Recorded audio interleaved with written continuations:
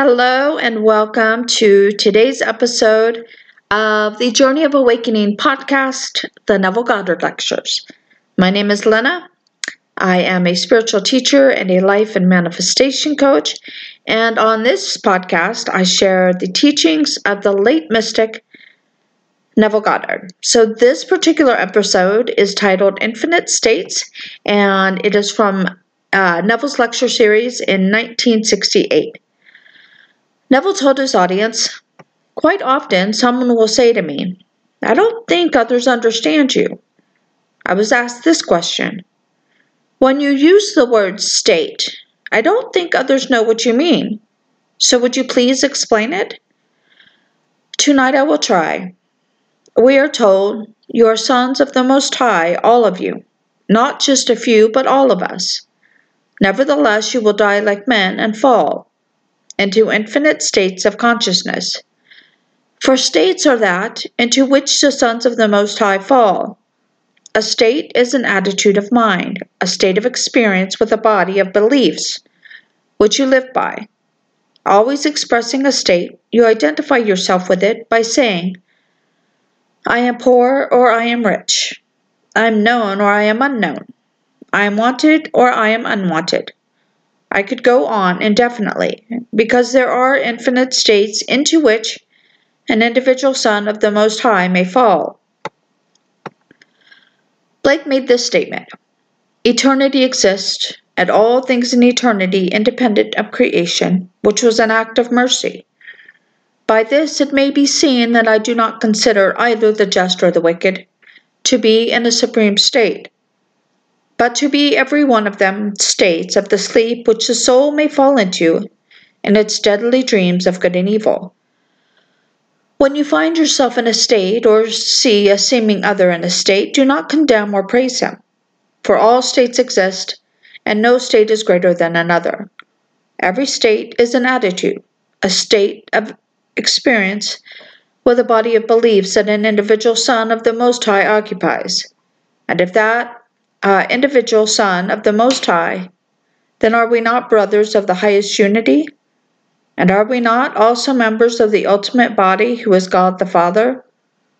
So the states into which we fall cannot mar or in any way deter our immortal self who fell. Your creative power did not willingly fall. It was your Father's will that you, his creative power, descend into and experience states. In the 8th chapter of Romans, Paul tells us, he was made subject unto futility, not willingly, but by reason of the will of him who subjected him in hope. There is unity in God, yet God the Father is made up of gods, the sons. So God's creative power fell into division and passes through states, which results in resurrection into unity. As a son of the Most High, you can, in the twinkle of an eye, move into any state. But the chances are you will not remain there, for a state is made up of a body of beliefs. If you spend the day thinking from a certain base, a certain body of beliefs, the chances are you will fall asleep that night in the same belief, knowing you can move into another state, another body of beliefs. You may try to move, but you must persist in staying in the new state until it becomes natural. There are unnumbered states, and the occupant of one state is not better than the occupant of another. For each is a brother in the highest unity, and all are one in the body of God the Father. But the state, the attitude of mind to which you most constantly return, constitutes your dwelling place. If you dwell in self-pity, you will express the state. But by occupying that state, you are not less than one who has ambitions to enter the White House or the Vatican as a pope. The individual desiring an ambitious state is not greater than or less than the one who doesn't know he is in a state and remains subject to it. How do you get out of a state? Through belief. You must believe in the doctrine. You are told, whatsoever you desire, believe you have received it and you will. The precepts of Christ must be accepted literally, for they will be fulfilled literally. Can you believe the precept that believing you have already received your desire will bring it forth in your world? If so, then tonight you can change the things that are happening in your world. And if you can believe and persuade yourself that things are as you want them to be, to the point of actually moving into the feeling they are true, they will be felt and seen in your world. You must feel your desires are already realized, that they are already true, for the truth of any concept is known by the feeling of certainty that the thought is true. Assuming you are not the man or woman you want to be, you will know that you are really it by the feeling of certainty it inspires in you. For if you feel certain, you will act upon it. If you don't act, you are not convinced. For God in you is your own wonderful human imagination, and God is always acting. You may be physically incapacitated, but you are forever acting in your imagination, who is God, the Father of your life. By states, I mean attitudes of mind. The New Testament begins, "The time is fulfilled, and the kingdom of heaven is at hand. Repent and believe the gospel." The word repent means a radical change of attitude. Your attitude need not be towards another, but an attitude regarding self. If you feel you have nothing to live for, you must repent by changing your attitude radically from that state. Don't condemn yourself for the state into which you have fallen. If you don't like it, move into another. Don't feel sorry for yourself, for if you do, you will make the state a habit and remain there for the rest of your days on earth. You can believe this doctrine and move out of any state. Let me illustrate with this story. A gentleman who attends the lectures and his wife moved into their new home at the beach. Wanting some landscaping done, they invited 5 landscape artists to give them bids. 2 wouldn't even bid because of the location of the property. But after choosing one, the lawns and gardens as well as several trees were planted. Within 6 months, 3 trees had died. Now, instead of getting angry and calling the man, demanding the trees be replaced, my friend decided to test his imagination. So while sitting in his car, he imagined that he was leaning against the one healthy tree while gazing at the 3 which had appeared to be dead, but were now healthy and beautiful. Then one day the landscape artist came to the house inquiring about the garden, especially the trees. It seems his men had used too much nitrogen in the fertilizer, which caused the roots to burn. Upon seeing the trees, he returned the following Tuesday and replaced them free of charge. This same gentleman shared another experience with me, saying, "On my way to work the other morning, I passed a very prominent building and said to myself, I wonder what it would be like to work there." Knowing nothing about the company, I played with the idea of them offering me a fantastic salary and even imagined seeing my name on the office door. That very day, while at work, I received a call from an agency hired to fill the executive positions for the company whose building I had passed, and whose employment I had just imagined. The agency was calling to ask if I would consider working for their client. I was so shocked to realize that the law could work so quickly, but now I know it does. You don't have to remain in a state if you have made a mistake. You can change states, morning, noon, and night. But the state to which you most constantly return constitutes your dwelling place. It is from there you are going to live and perpetuate until you move in thought. As Blake said, the oak is cut down by the axe and the lamb is slain by the knife, but their eternal form remains forever and reproduces its external form by the seed of contemplative thought. The being that you really are descended to the weakness of the flesh, causing you to experience the state you are now in. Contemplate another state, and the same being who brought your present form into being will restore and make alive the other state, the desired state. This he will continue to do until his purpose is fulfilled. That purpose is to follow a certain pattern back into the unity of being. You see, in the beginning we were drafted. We did not volunteer to fall into these states. We were made subject into futility, not willingly, but by the will of him who sent us. But when we return, we will discover that we are the very being who subjected us. We are now the sons, destined to return as God the Father. Now let me share with you a word that I use night after night. The word is David, and means lover, beloved, but specifically Father's brother. We are all brothers, yet after my resurrection and return into unity, Father's brother, or into unity, David, Father's brother, called me Father. The day will come when David will call you Father too, for he is the Father's brother. We are all brothers of the highest unity, predestined to resurrect into that unity which was broken in our fall into division. So David's name in the most specific sense is uncle. If David is the Father's brother, and everyone is a brother in the fall into division, when resurrected into unity, David is he who reveals everyone as the Father. Unity was broken for a purpose. God's creative might descended to experience states in order to become greater than it was prior to the descent.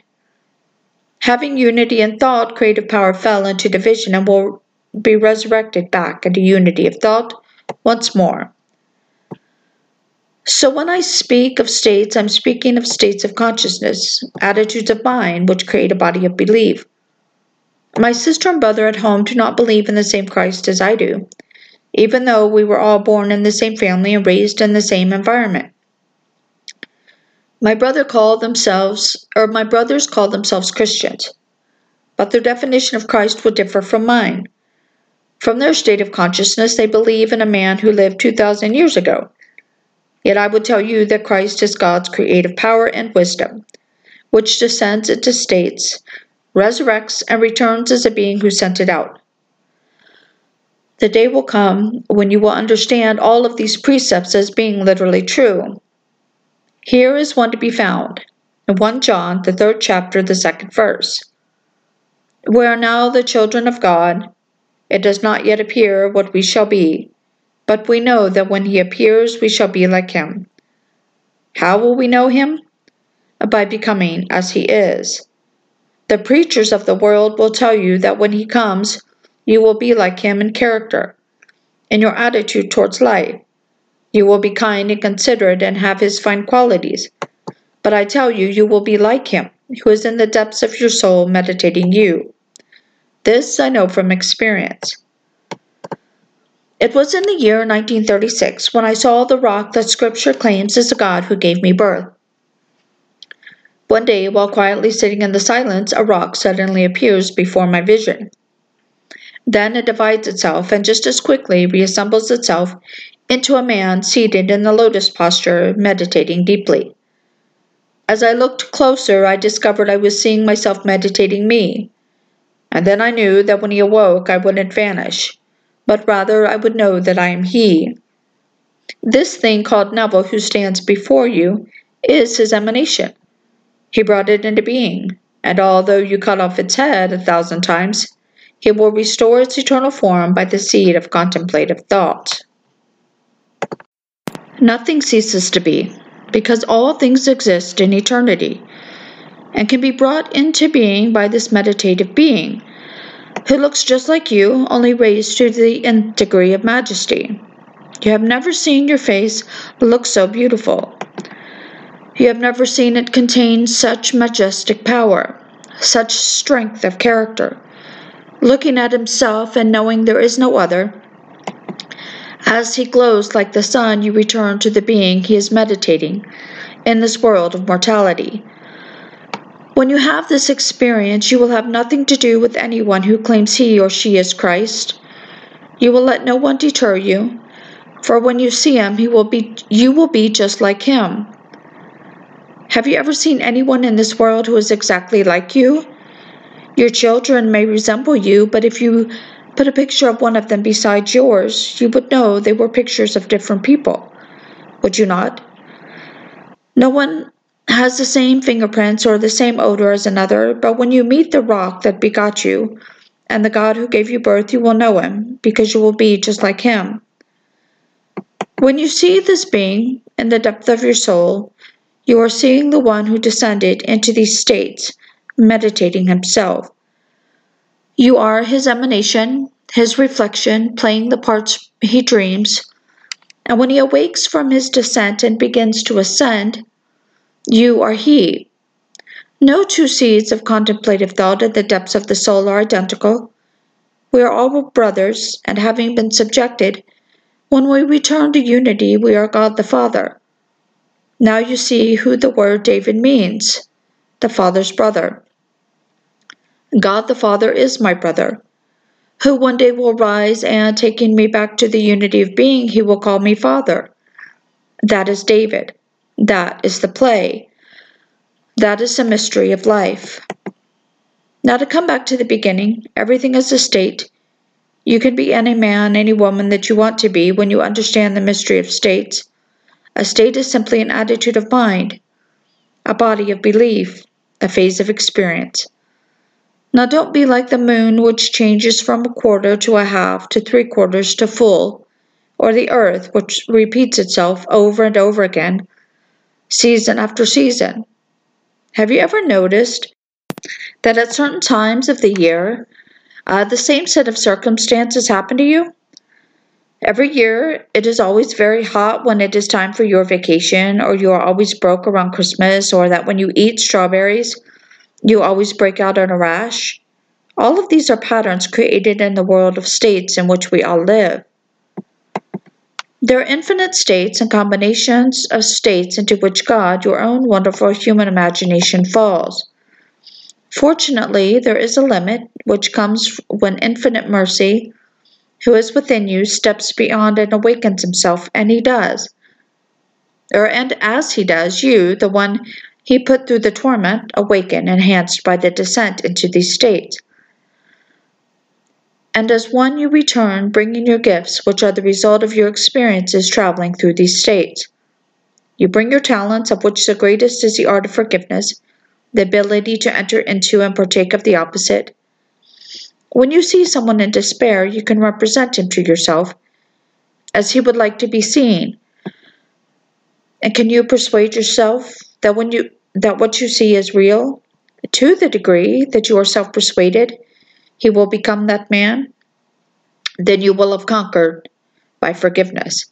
You will have taken him out of one state and placed him in another. Now every act of kindness is a death in the divine image, for in every act you sacrifice yourself, making alive what you no longer want to see. You die to that and live in what you want to see.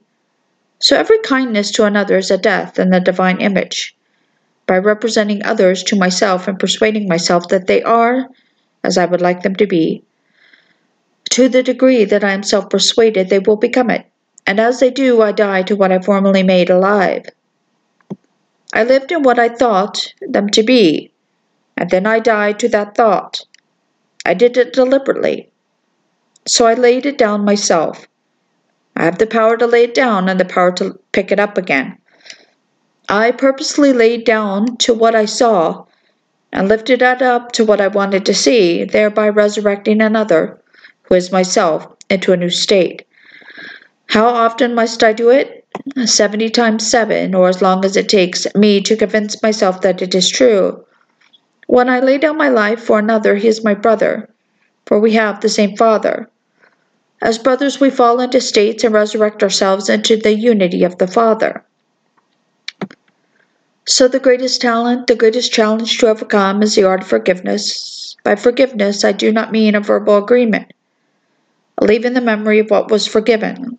To completely forgive, I must completely forget the event.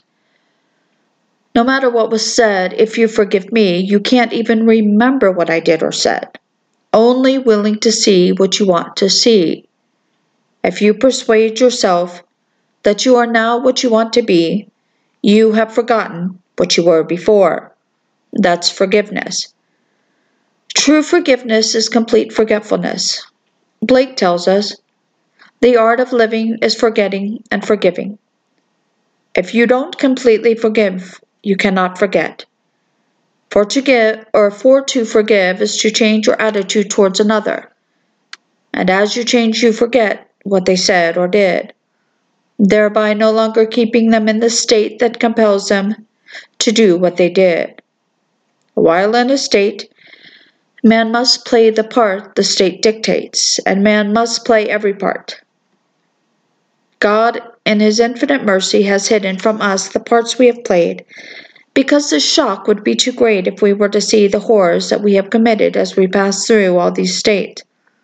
You see, when you fall into a state, you can't help but act from that premise, and you can fall into any state.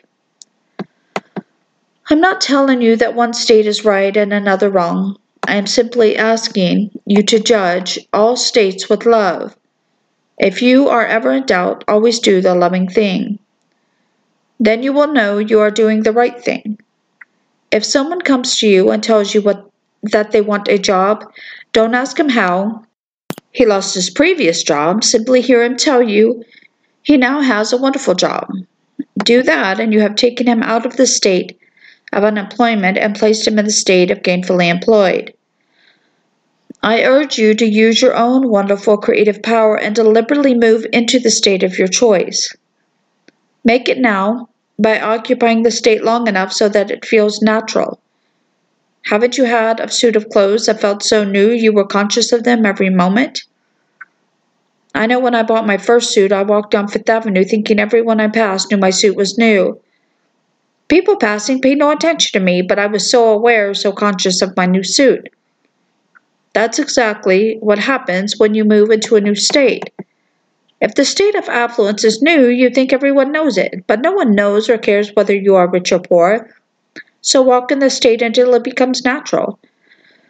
The moment the feeling is natural, wealth is yours. I paid $30 for my first suit. Today a suit will cost me $200. But regardless of the cost, when the suit is new, I am aware of it. But let me wear it long enough for it to feel natural, and I will no longer be conscious of it. The same is true for a state. You may desire the state of fame. If you will think you are famous and remain conscious of the state long enough to make it natural, as the thoughts flow from you, then they become a natural part of your body of beliefs, and the world will proclaim your fame. Now, let us go into the silence. All right, so there we have Neville Goddard's lecture from 1968 titled Infinite States. Thank you so much for joining me for today's episode, and I will see you next time. Bye now.